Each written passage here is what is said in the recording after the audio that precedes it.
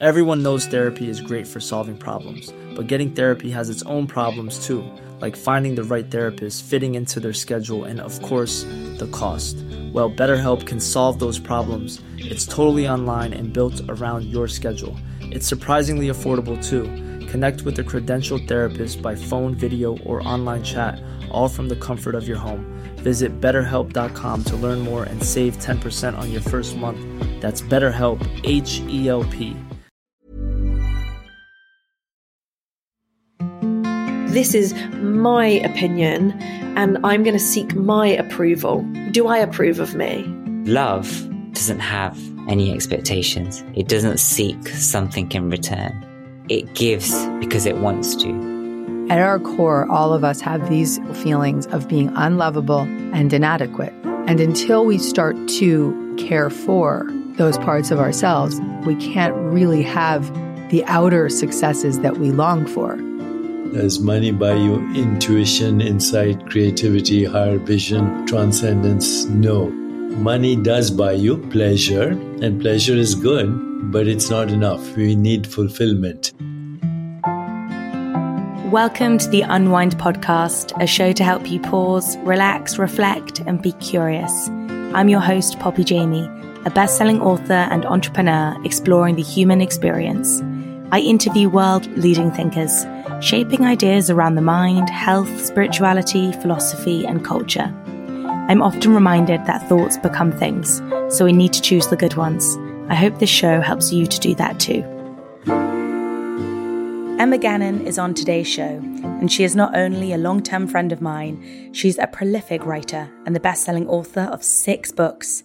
She was the host of the Control-Alt-Delete podcast and currently writes the Hyphen newsletter. She explores the nuances of life in such a delicate and easy-to-read way. I love her work. And in her latest book, The Success Myth, she investigates the myths around success being a road to happiness. Isn't it easy to assume that if we became just a bit more successful, then we'd be happier? But this formula isn't so simple. In her new book, Emma shows us a new path, perhaps, one that promises far more fulfillment and one that diverges away from the conventional ideas of success. She doesn't provide answers. She says she is no guru, but instead offers us an exploration that I think you'll find just as helpful as I did. I would love you to read a piece of your book. Of course. So this is the first section of chapter 1, which is called There is no success formula. I'm allergic to gurus telling us about the easy steps to success. Following the publication of my second book, The Multi-Hyphen Method, I was invited into many public and private spaces, including charities, schools, offices, and Amazon HQ. And the brief was to come and tell people how to be successful. Success in the traditional sense: more money, more visibility, more everything. This wasn't the aim of the book. The book was about being a multi-hyphenate, working in a different, multifaceted way. Telling other people how to be successful was not my agenda, and I was quickly put into the self-help box. People start to treat you, though, like you have the 4-digit code to a safe. And if you tell others the digits, then they too will be able to find success. It was like asking me to come in and tell everyone which haircut to get. I don't know what you want. I don't know your history. I don't know you. I just wanted to help people see a different way to do things. I didn't know why things had gone particularly well for that book. It was probably a combination of things. But I felt uncomfortable with the role of advice giver or motivational speaker, and I refused to do it. At Q&As, if someone asked me what they should do to succeed, I turn the questions back onto them instead. If someone acts like they have the answers to what you should do with your life, be wary of them. Everyone is a sole custodian of their own life, and blanket formulas miss the key point, even though we are obsessed with them. The world isn't set up to allow everyone to thrive equally. We must talk about this. Big-time self-help gurus may act like they have the universal winning formula, but they don't. Oh, what a good passage, and it sets us up so well. Because in many ways, I felt this was a very brave book, because you suddenly poke holes in a system that arguably we have all been conditioned to follow. Were you nervous at all about writing this book? And why did you feel you wanted to? Yes, definitely. I feel like this book, the premise of it could be kind of torn down. Like, I was very aware that someone would say, well, it's easy for you because you've peeked behind the curtain and you've had privileges or chances to see what quote unquote success looks like. But what was interesting, I guess, is because I'm a curious person, I kind of used to do a lot in the journalism space, and I want to poke holes and I want to find answers. I felt like I wanted to talk about success as if it was a topic on its own.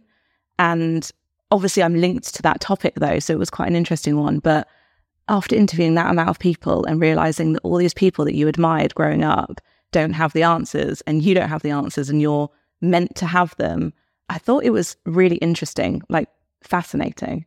What do you think needs to be reframed most about this understanding of success we have? And what do you think is most dangerous about the current understanding of success? Well, in my 20s, I definitely was really on that path of what we think success is culturally in the Western world, which is I wanted to be in magazines. I wanted that validation. I wanted all of those milestones I was meant to want. And I just, when you get to that pinnacle moment of everything you've ever wanted, and then you're lying in bed feeling completely flat and dejected, you feel really let down, not even by yourself, but you feel let down by the culture around you. You're like, but from literally being 5 years old in school, being awarded a little trophy, you're conditioned in this mindset of wanting more. And then when you get there and you feel flat, it's like you will have an existential crisis. Like, that's what people have. And even though we're in a cost of living crisis, even though people are struggling at the moment, even though when you talk about mental health on both spectrums, I just feel like this needs to be spoken about too. And if people are saying, well, it's not the time to talk about it, I'm like, no, I think it's the most perfect time to talk about it. It's so true. We had Johnny Wilkinson on the podcast, and if you haven't listened to the episode, he was the greatest rugby player in the world. And in that moment, he had a total existential crisis. He got the trophy and felt terrible.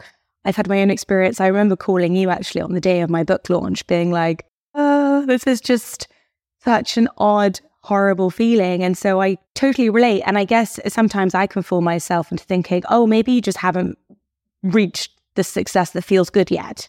And so you continue on the treadmill. But as you do say, we do as humans need an element of hope.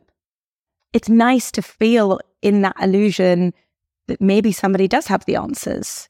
What are your thoughts on that? Well, definitely we as humans, social animals, want validation and status. Like, that's ingrained in us. We would be lying if we said we'd be fine with having nothing and no one ever patting us on the back and saying, well done. Like, we do need that. We do need an element of that. But I think what's interesting is the idea of being at the very end of your life and looking back and thinking, did I do what I set out to do? Did I live my life on my values? Did I listen to that inner voice which was guiding me? I think you can probably get to the end of your life and be very successful, but feel like, God, I really did that on other people's terms. And like, my parents were proud of me, my teachers were proud of me, but I feel dejected. And I think that's what I'm trying to split out is you can be successful in a way that lights you up so much, like skipping down the street, but it might not make sense to anyone else. There are certain things that I've done in the past year that I feel so excited about and so happy about. And I'll tell someone and they'll be like, oh, like they don't understand. But I think that's the point. That's the countercultural part, is we're so used to getting likes and thumbs up and you're killing it, you're smashing it, you're doing so well. But it jars sometimes with what actually makes you happy. And I think it's just about being aware of it. You know, we live in a capitalistic world. We need to make money. There will be certain things that I do because that's the world we live in. I can't sadly go and live just on a farm with nothing to do. But I'm aware that, you know, that's not going to light me up. It's the awareness, I think. I think that's really powerful. What are those sorts of things that give you this sense of joy that perhaps you wouldn't have even entertained a few years ago? I guess it's the smaller things where there's a good vibe. Yeah. And you can't really put your finger on it. Yeah. I worked with this amazing woman a few months ago, actually, who runs this newsletter in the US. And it's a great newsletter, but it's not Forbes. It's not a TED Talk. But collaborating with her, for example, made me feel really good. Like I should be working with people who make me feel good. And it's really hard to put words on it or put a stamp on it. It's really a feeling. And it's that feeling that I'm tapping into. And it's just changed everything. You write about in the book that you have an image with the words, I think, death on it in your office. Can you tell us about that and why? Oh, yeah. So actually this bit, people do comment on in the book in a sort of, why did you have to put that in the book kind of way? Because I enjoyed it because I actually think, and I would love for you to tell people that bit about the funeral and the amount of time the funeral takes. Yeah, exactly. So yeah, but what's interesting is people really remembered that part of the book. And I was like, I'm really glad I put it in. I think from an early age, to be honest, I've always, and we all are aware of the fact that we're all going to die. And it's like the last taboo, isn't it? I don't think about it obsessively, but I would say I think about it once a day. I'm aware of it. Not always, but just very often that it's like, what are we doing here? And there's this amazing piece of art that's by Mr. Bingo, and it steps going up and up and up, and then it's just sort of the end, and then it's just an arrow going down, and it's like death. And I have it in my office because I find it really uplifting. I know a lot of people probably don't understand that. But I think it's just being really aware that we all know where it's all headed. And I'm not actually like scared of death or anything like that. But I think it's about just don't miss out. Like don't miss the journey. Don't miss the ups and the downs and the kind of rocky waters, because that is literally the point. I know Oliver Berkman wrote the book 4,000 Weeks, which is about, the time if we're lucky, we will get. It's like a business book, but it's also a philosophy book. And I feel like with the Success Myth, people might think it's like a career book, but I think underneath it's a bit of a philosophy outlook book. And also, yes, so the amount of time at a funeral is normally about 45 minutes. And so if you think that not even your accomplishments, I don't think anyone really reads out people's achievements at a funeral, but they'll read and celebrate your energy and your vibes and what you brought to the world and how they made you feel. And I feel like we just need to be reminded of that a little bit. And as you say, we've only got 45 minutes, so they can't list everything. Exactly. And to be honest, the people that love you do not care about that amazing billboard that you were on. I just don't think they do. Yeah, it's such an important reframe, especially as I see the younger generation, and I was one of them, and I still am to a degree, but the enormous pressure we put on ourselves to be able to fit into this success paradigm that's been presented for us. But I'd love to talk about happiness washing. What is it and why are you very skeptical of it? Well, I think that with happiness, again, like with success, I'm kind of unpicking it in the book as a theory, as in it's a concept, it's a word. What is happiness? We think we know. We don't actually know. It can't be just sort of perfectly encapsulated in a little bottle. And of course, there are many people that came before us who have worked out a way to kind of hijack our minds a little bit and think that pair of shoes will make me happy. Actually, these glasses that I bought, I was like, they will actually make me happy. I think they will forever. And they make you happy for a bit, but then it fades, and then you want another pair, and then it fades. So I think obviously that's the way it's being designed, that we're always it's like a carrot on a stick. And for the book, I interviewed Dr. Rafa Uba, who is an incredible man who is not actually a practicing psychologist anymore. I feel like he can speak more freely now, but he's kind of not necessarily in it as much. But he believes that happiness doesn't actually exist. We've sort of made it up, but that doesn't mean we don't have joy. And that doesn't mean we don't have incredible moments of excitement, thrill, anticipation. Like there's so many words. And I was actually talking about an app that I use in the book. And at the end of the day, asks you how you feel. And it's like, happy, okay, sad, like these really kind of childish words, actually. And I don't feel any of them. Normally I press okay because I feel like the happy and sad don't really sum it up. Yeah, that's really interesting. Why does validation need to come from somewhere else other than the outside? Well, because it doesn't last, like it kind of washes off us. There's this amazing quote actually from Seth Godin. When I interviewed him, he said, don't ask for reassurance because it doesn't last. So if you're asking for reassurance, it's like quicksand. You can't hold on to it. If you said to me now, you're going to be okay, that just doesn't cut it. Like you need something else to kind of hold on to. So I think validation is the same as reassurance. It's like it's just not enough. And how have you found, and what tools have you used to strengthen self-trust, self-reassurance, kind of inner validation? Because I think really difficult, actually. Well, the reason why it's difficult is because you have to basically tell the truth. And I don't think we're very good at doing that to ourselves. You have to strip away a lot of things. That's the hardest bit. So in order for me, for example, to really trust myself and live in real integrity, that means breaking up with friends who no longer feel right because you've actually for so long made something okay that wasn't. It means maybe not drinking like a bottle of wine to feel better. It means sitting in that discomfort of like, I want to drink alcohol right now and then not. It means doing things for yourself that aren't in the short term going to make you feel very good. I think when we talk about self-care, I find that super interesting because self-care is sometimes watching like 10 episodes on Netflix. It actually is that sometimes. But sometimes it's taking yourself out for a massive hike, or sometimes it's telling someone that you can't do that thing and disappointing someone. Like self-care is actually not easy. It's not lighting a candle. It's it's pretty difficult to really self-care.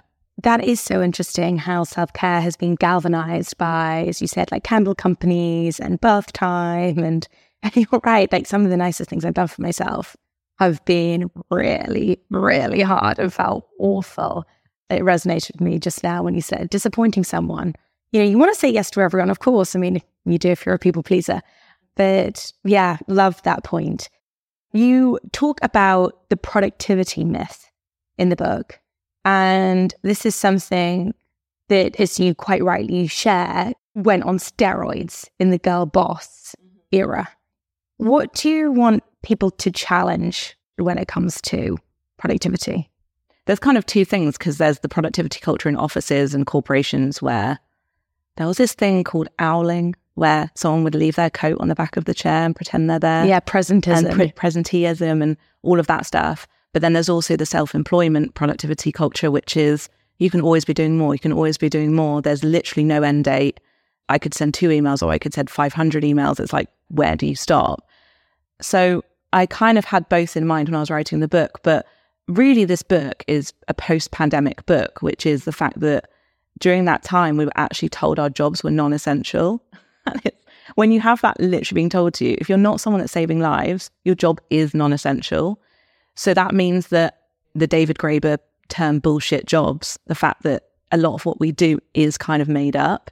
So then my argument is, why are we getting so ill from stress? Because stress manifests, as we all know scientifically, in so many ways in the body. And so really the book was kind of a wake-up call of it's not that important, actually, this sort of way that we have been brainwashed to think that that email is really urgent. Everything's really urgent. It's not. But back to what we were saying about trusting yourself, it's countercultural to kind of flow through the world and be like, nah, whilst also having that kind of inner drive to succeed. And I think you can have both. I think you can be actually quite a peaceful person and be really successful, but we don't see that. We don't see that modeled. So I don't know, I feel like quite rebellious because I feel super calm and relaxed at the moment. And my business numbers have gone like this. But no one talks about that. We always sort of glamorize the hustle. What's changed? What behavior for you has changed, do you think, to be able to move to this place of calm success? Well, if we're going to talk about the sort of collective version of success, I think you do have to have a bigger picture. I think that's really important for staying calm, is I think if you're really zoomed into your job and your world and your problems, which can be very, very valid. But I think looking at the world at the moment with the climate crisis and with, in general, how we treat people and how even the clothes we wear, you know, we don't know how necessarily they're made. And I think you can think kind of big picture about what does collective success look like. And I think now is the time to shift into being less individualistic and more collective. And so that for me adds a layer of calm, because it's like, it's not about you. It's about how do we fix the bigger picture at the moment. Because I think that's where the stress comes from, is like, what am I doing? What is my purpose? Or how am I changing the world? But actually, you can change the world by just showing up as quite a good person every day and trying your best. Like, we feel like we have to solve everything, but we can't, just as one person. What do you think prevents us from moving into collective success, wanting, the best for the greatest amount of people. Why do you think that it is so seductive to go back to selfish success? Well, I guess we live in a world at the moment, and I feel very lucky to be a millennial because I actually had a childhood without a phone. Yeah. And I grew up really sort of nurturing my own mind, I think. Whereas now, I mean, we're sat here talking about this, but people see, I think, over 10,000 images a day. We are sold this idea so much over and over again. And this is why it's hard. And this is why I think what's really interesting at the moment as well is the backlash to social media.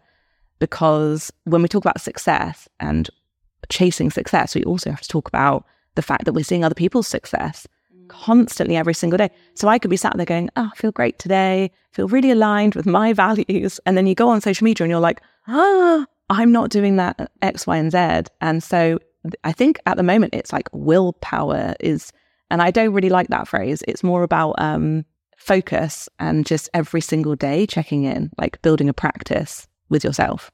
Because often scientists talk about willpower never being strong enough. For example, if you're trying to lose weight, they say don't have cookies in the house because do not rely on willpower. You will eat those cookies. Just don't have the cookies in the house, because if I'm at family style dinner, I will just continue eating, and regardless if I'm full or not, just because it's there and willpower isn't strong enough. So in relation to what you're talking about in terms of trying to remove ourselves from this quite overwhelming and powerful concept of just needing to be on that treadmill to get more and more and more, it's almost like we almost need to come off social media, or we almost need to kind of step away from these quite overpowering collective environments. Yeah, that's a really good way of putting it, because willpower is definitely not enough, and anyone that says it is like, oh, that's not helpful. I think it's more about a lifestyle shift. It's about, removing things. We're in this culture of adding on, add on, get a bigger house, get a bigger mortgage, get a bigger garden, have another child, get a dog, get a hamster, and then you're trapped. That is literally like the modern day trap, is having all these things you need to uphold. So really, I think the real message of the success myth is like, what can you remove? What can you take away from your life? My relationship with social media is interesting at the moment, I think, because I grew up really involved in it. My whole career is pretty much off the back of it. And now I follow one person on Instagram, and I unfollowed everyone on Twitter. And that is a sign of someone probably having a bit of a nervous breakdown with it. But I could not be happier with it.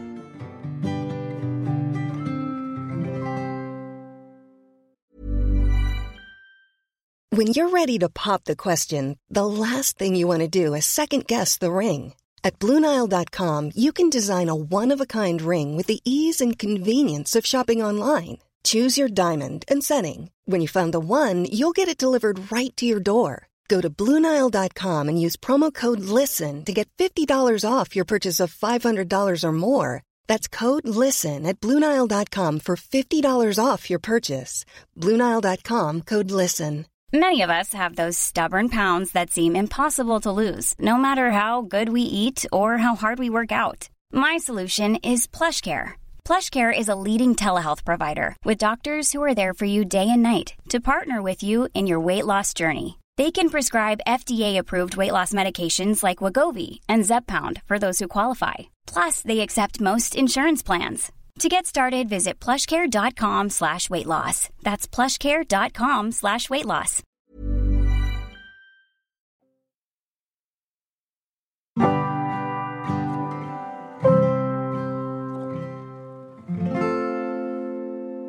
You talk about how skeptical you are of the American dream, this idea that if you work hard enough, you'll achieve your dreams. For many people, I guess this has worked out, and this has created social mobility. And in some ways, that's why I really love being in America at times, because I find that everybody is enthusiastic about your ideas, and there's this feeling that, maybe you can really do something. And I think it encourages innovation in some ways. I would love to hear your kind of musings on the American dream, why you think it's dangerous, and why you're skeptical of it. Yeah, there's a whole chapter on this in the book, which is basically, the discussion around meritocracy and whether that exists. And people want to tell you that the playing field is level, but we all know it's not. There's this amazing author called Hashi Mohammed, who I've interviewed a few times and also is in the book, who is this sort of poster person for, child refugee to barrister at Oxbridge. And he refuses to be that. He's like, I'm not this sort of like, I did it, you can do it too. It's like, I did it, but that isn't a formula. That isn't proof that just anyone can do anything, because I think that also then puts down people who have tried and failed. And that puts the onus on the individual. Like, have you seen what Hashi's done? So what are you doing? And I just don't think that's very fair. There's many, many factors that goes into someone being successful. And, it's the same as, for example, someone I know who's very young at the moment told me she wants to go on Love Island and she feels like that will make everything better. It's the same energy of, if I just had X, if I could just have this. And that's what I push back on, because the American dream is a dream. It's like, what do you want from your life? Because once you get that thing, as we know, it's not really what you wanted. It's just papering over the cracks. Powerful. You have a whole chapter on the celebrity myth, which I think moves into this quite nicely. It always surprises me and shocks me when the research shows the amount of young people, when they're asked what they want to do, and they reply, I want to be, it was an influencer, celebrity, now it's a YouTuber. Why do you think we're so obsessed with celebrities? And why do you think, it's probably quite a straightforward question, but I would love to hear your kind of take on it. Why has it come to this? And I really enjoyed the historical piece of like how the celebrity kind of arrived, I guess. Yeah, and there's a sort of Latin meanings behind like the word celebrity, and like it does come from celebration. It comes from being literally danced around in the street, like, you are amazing, you are a celebrity. I think we've lost that a bit now in the way we treat celebrities. But it's the same reason why people want social media followers. It's like, you want to be seen, you want to be heard, you want to feel like you mattered, you want to feel like people knew who you were, back to the kind of whole death chat. So I understand why people want it. I was gunning for that sort of life in my 20s. Like, I'm not above any of these topics. Like, I was definitely in it. But when we actually unpick the reality of what being a celebrity is like, I have nothing but empathy for people, which is very much the controversial opinion, it seems. People have a lot to say about celebrities. People treat them like they're sort of dehumanized. They don't feel real. They're sort of in the firing line. It's like, well, your life's perfect, so that means we can treat you however we want. Little do we know the life isn't perfect, and no one is immune to suffering. So I really do push back on the whole, like, I have no sympathy kind of message around people with money and privilege, because I think that's what gets us into the sticky mess. And and I find it really interesting with nepotism, for example. We all find it annoying when someone has entered the industry through friends. When you go on Wikipedia and you're like, oh, that person's dad is running the production company, fine. But I did some research and looked into nepotism and success, and how actually a lot of people who got into the industry through that way don't actually feel that successful, because they haven't achieved that success on their own terms. And there's nothing better than feeling like you made something happen from scratch. And so I wanted to be nuanced in this book, which it excites me to have nuanced conversations. There's a spiritual Kabbalistic concept called bread of shame, and it explains that concept. This idea, if you've been given bread without working hard for it, there's a feeling of shame to receiving. And it is so true. Nothing feels better when you've struggled and suddenly got that. As you said, it doesn't probably last, but it's the most amazing feeling. Yeah, definitely. You write that you actually think you've lost your ambition. What do you mean by that? Well, I do write in the book about how I think ambition goes in waves. And so it's this sort of thing that can't be pinned down, and it's always moving. So a lot of people post-pandemic lost their ambition. What are we doing this for? A lot of women, especially, and men, but mainly women, lose their ambition post-motherhood. And we don't talk about that enough. And in general, I think it waxes and wanes. And so when you lose your ambition, you get really freaked out, but it can come back. So I do talk about that. I talk about how my ambition faded around the time I got really burnt out. And yeah, it can be really demoralizing. But I sort of reframe ambition in the book, because we think about ambition with this like capital A, like I'm going to wear a suit and I'm really ambitious. And I was brought up in that culture of like Devil Wears Prada and all those TV shows where you're like, I want to be an ambitious woman. And now my ambition is for like a better life, not an ambition for a goal, if that makes sense. So again, it's looking at ambition a bit differently. You talk about how 5-year plans can be deceiving. What are your thoughts on that? Yes, the 5-year plan is a really strange one because people do ask that, don't they, at the end of interviews and stuff, mainly because we don't know what will happen in 5 years. We don't know what technology will exist in 5 years. The world will probably be completely different in 5 years. It's just a very weird, arbitrary number. But I'm a fan of real micro goals. So like, what am I literally doing this week, this day? But then also really looking ahead to like a really big long-term goal, as in kind of what we were talking about earlier, like what would my like 80-year-old self want? It's like looking kind of both ways can be really interesting. But I think looking at that sort of strange, slightly in the future moment doesn't actually do anything for us. How does this then link into manifestation for you? I actually wrote a piece recently about the long game, which I don't think people think about enough. Like, what is your long game? If you're going to be in a career for decades, we're all going to be working for a long time. And so this obsession with like, I must have it now, it sort of like defeats the kind of object of like having a long and happy life and a long and happy career. So again, it's kind of tapping into how something feels. And I think we're given a lot of clues. We all know deep inside like what we need to do. It's just creating that space to actually really tap into it. Otherwise it screams at you. And that's kind of what happened before my burnout is I'd had all these clues of all the things I should, but like actually should be doing. And I just ignored them because the culture just led me towards this shiny thing. And then suddenly it was so loud and so obvious what I need to do. And that's why people quit their job. That's why people leave their marriage in the middle of the night and pack a bag. That's why people go on an eat, pray, love adventure to Bali and they're like, how am I here? Because it will catch up with you.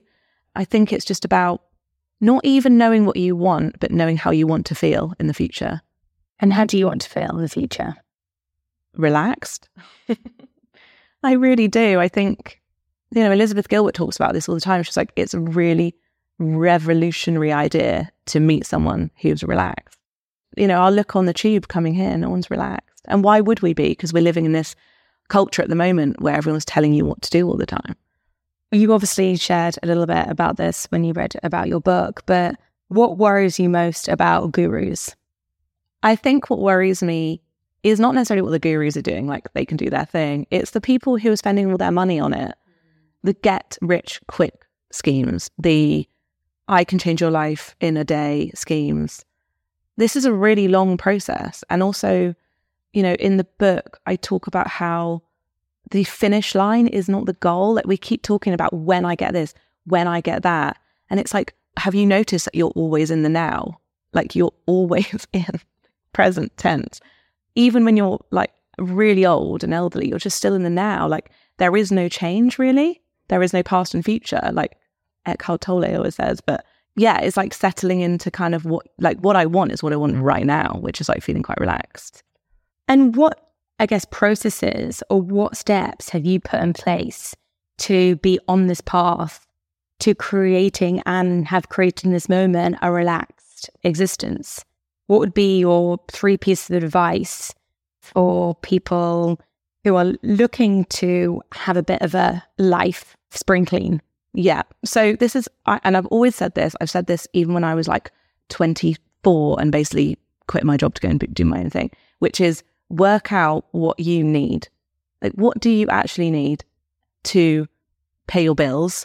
What do you need to get by?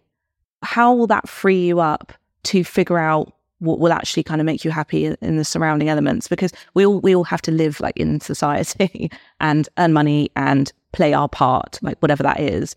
But there's no need to kind of trap yourself more than you need to. So for example, spending on a holiday you don't even want to go on with people you don't even like that much, like cut that out. You know, cut out all these things that are adding to your stress.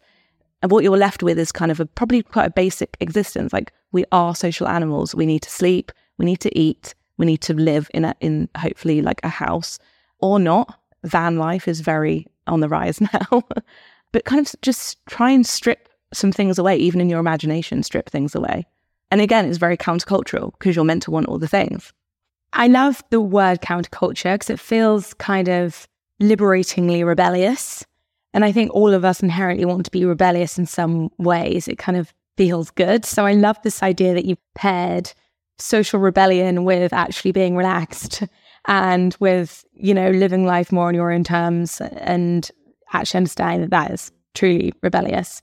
But the other thing I'll say quickly, though, is that even that question sometimes doesn't sit right because I don't know, like how I read in the book. I know when I asked you, I just asked you what you've just told me, that like you're not an advice giver. Yeah, and what you want to be, and it's really interesting. That. I've really noticed that now, where it's like giving advice to like a mass of people is like, I don't know, it's like I know what I need to do. I don't know what anyone else needs to do. But that's why coaching is so powerful, because when you sit with someone and you kind of tease out of them what they need to be doing, it's really amazing. Yes, it's so interesting that I even asked that question, because from my perspective, I so want to help people. And so by asking the question, you're like, can we extract any forms of thought that potentially could help someone shift their life in a way that's going to help people? But fundamentally, it is truly about kind of like strengthening, one's own intuition. But it's like one of the greatest challenges that we face as humans. I know, but I also feel that we are going in that direction and it's really exciting. I don't know if I'm an optimist, but I feel like I am an optimist because I'm not like, oh, it's all doom and gloom. I'm like, no, like what is underneath all this stuff that we're supposed to want is really amazing stuff.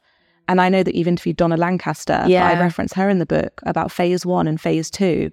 Phase 1 is get all the things, look really good, feel really validated with all your stuff and your nice house or whatever. And then phase 2 is when you realize that's not enough. Well, I think she would argue you have to go through phase 1 to get to phase 2, which is when you're like, oh, I missed the trick. It's not about that stuff. It's about how I'm feeling day to day. Do you think age has a lot to play with getting to this place where you're able to actually challenge some parts of your life that maybe you're putting more energy into than you should? That's such an interesting question, because I actually thought when I wrote this book that 20-something me would put this in the bin and be like, no, go away. This is really irritating. But then I did a talk to a huge room of Gen Z, really young people, 19 to 23, and they were all on board. They were like, yeah. It was like they knew it all. They were like, yeah, we don't want to waste our lives by being stressed and being in a marriage that doesn't work. Or I was inspired by them. What's the life lesson you've been reminded of recently, and why? I think that in your time of need, like something will show up. I'm not religious, but I have a lot of faith in a lot of stuff at the moment. I think when you go through also like a terribly bad burnout episode, which is very, very similar to grief and loss, and we can call it any term we want to. We all know what that human experience is like when everything falls away and you're like, I don't know what I'm doing. I feel like I went through something like that recently, and it wasn't actually that bad. I felt very like supported, and I feel like a lot of us are, even if we don't have friends or family that necessarily are that supportive, like you will be supported. That sounds very airy-fairy, doesn't it? No, I love that. I felt like very kind of like, I just need to move through this. And so I think anytime you've been through something really bad, you will feel stronger. Biggest cliche in the book, but you're like, oh, I got through that. Go me. Come out the other side. It goes back to that point you shared earlier about maybe the greatest self-care you can give yourself is something that feels really uncomfortable, that discomfort, and actually the joy and the feeling of being proud of yourself, for getting through it. Yeah, and you have to get through it yourself, which is why I think you feel so powerful, because you know the whole caterpillar in the cocoon and then the butterfly coming out, and if the butterfly is helped out, it can die. Like the butterfly has to like struggle on its own to be strong. And I think when no one else can help you and you need to struggle through it, you do feel like pretty resilient. That's such a lovely image. I actually had no idea that if you help a butterfly out, it might not survive. Yeah. I think that's really brilliant. One thought I've had while you've been talking is this idea that Often I know for myself, I have been on this success treadmill because it's been directly related, I think, to childhood wounds, on desperately trying to get kind of financial security or consistency and safety. So to take myself off this success treadmill that society promises you would probably take even more kind of really healing, psychological, I would say, coding. What are your thoughts on that? That's a really tough one because we do need help. Like, we do need a coach. We do need wisdom. We need, like, sometimes we need really kind of strong therapy around things to learn to let them go. But it still goes back to that same thing where you kind of have to do the work, which is really difficult. You know, that whole thing of like, no one's coming to save you. And I used to be like, well, what do you mean? And this is what I tread between the book is I talk about systemic problems, how like we're all in it together. Like, no one's on their own. No one needs to suffer alone. But then you also pair that with the fact that like it is also has to come from us. So I don't know. I don't have the answer. Yeah, it's interesting because I understand your book is a wonderful kind of, in some ways, accessible utopia. Do you know what I mean? Like a utopia of, in our most healed selves, I think that we don't need the societal kind of illusions. You know, they'd be less seductive. Well, that's interesting because on the cover, there's a balloon and it says letting go of having it all. But the main key is letting go. And like, what does that look like for each person? That could be really quite embedded trauma. And I'm no trauma expert, so that I leave that to the experts. But it's all the same, no matter if it's like really that sort of scale we're talking about, or something that's annoyed you earlier. It's this big spectrum of like, how do we let things go, essentially? Yeah, it's really, really hard because we can kind of go around in circles. And it reminds me of the image of kind of not letting go as like holding on to the hot kettle. It only seeks to kind of hurt us in more ways. So I really love that. Looking back, what's been one of the best decisions and why? I think I would say like quitting my job when I was 26, however old I was. Basically, like all the best decisions I've ever made are all the decisions that I instinctively knew I should do. Like, this is what's so funny and so contradictory about me is like all my friends and family would say I'm a complete wuss. Like if we're going like, on a long hike or something, I'm like, do I have enough water and am I going to die? And I'm really scared and what's that insect? But when it comes to my career, I feel really courageous. And I just feel like all of these risks that I've made where people are like, what are you doing? Why are you leaving that amazing job? Or why are you risking everything for this? It's like, it has worked out. It doesn't always, but I think we forget how amazingly resilient we are. Like, we are like hundreds of thousands of millions of evolution. And we think that we couldn't get another job if we're made redundant. Like, the people before us pretty much got out of all sorts of weird situations. So I think it's, trusting your instincts and taking risks. Who's given you the most useful advice, even though we've discussed the fact that, we should be skeptical of any advice that's been given? But in all the coaching you've done and all the interviews that you have received such wisdom, whose wisdom has stayed with you the longest or has had the most profound impact? This is like a bit cheesy, but I would say it's my husband, Paul, because he is someone who is in reality. I'm in my head most of the time writing books and all the rest of it. He's just in the reality that we can see every day. And he really brings me back down to earth and reminds me that like the problem isn't really a problem. It can be figured out. So yeah, I would say that. And also the fact that when I was really badly burnt out and unwell, he didn't treat me like I was broken and need to be fixed. It was like, he was like, oh yeah, you're moving through something. So I think it's like any advice that's like not trying to change what's happening. Oh, that's so lovely. The kind of acceptance that he gave you and he clearly gives you, in all phases of life. Yeah, I'd say that. Well, thank you so much for being here with us. Thank you for having me. Thank you so much for reading the book so closely. I could really tell. Thank you. Thank you so much for listening. And if you enjoyed today, please hit subscribe and leave a comment because this helps the podcast so much. I'd be endlessly grateful if you wouldn't mind doing so. My mental health book, Happy Not Perfect, is available to order now. The book teaches you how to be a flexible thinker, a skill that helps you navigate any challenge that might come your way, helps you manage emotions, and helps you thrive to be the bendiest version of yourself. Until next time, I love hearing from you, so do shoot me a message on Instagram, send me a DM with any of your thoughts. Stay safe and well.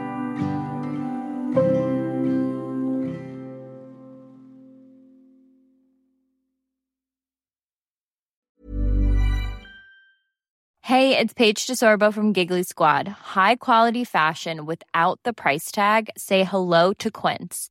I'm snagging high-end essentials like cozy cashmere sweaters, sleek leather jackets, fine jewelry, and so much more. With Quince being 50 to 80% less than similar brands. And they partner with factories that prioritize safe, ethical, and responsible manufacturing. I love that. Luxury quality within reach. Go to quince.com/style to get free shipping and 365-day returns on your next order. Quince.com/style.